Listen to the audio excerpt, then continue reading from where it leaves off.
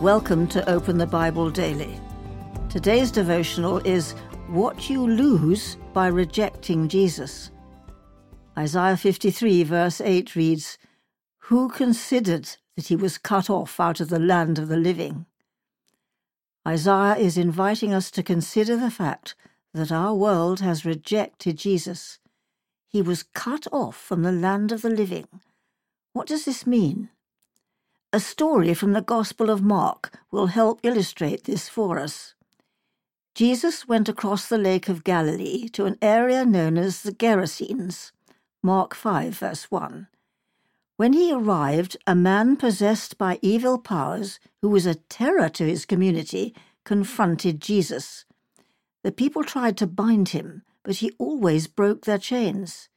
This powerful, evil man lived among the tombs, a haunting presence, bringing fear to the people.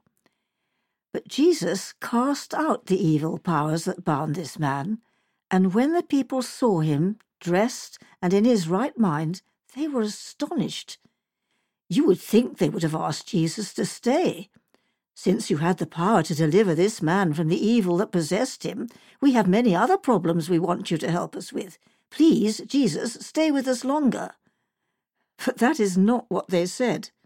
Rather, the people of the town began to beg Jesus to depart from their region.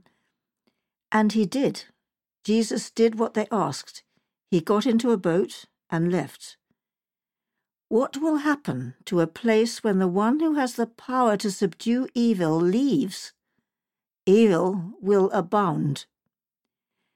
Here is a question that everyone, including those who do not yet believe, will ask.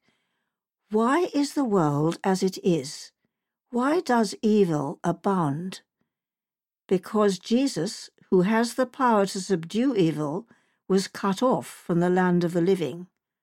Our world said to Jesus, "We don't want you here." So we crucified him.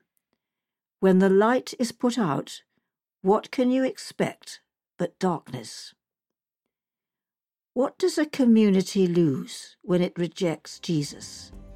What does a family lose? An individual?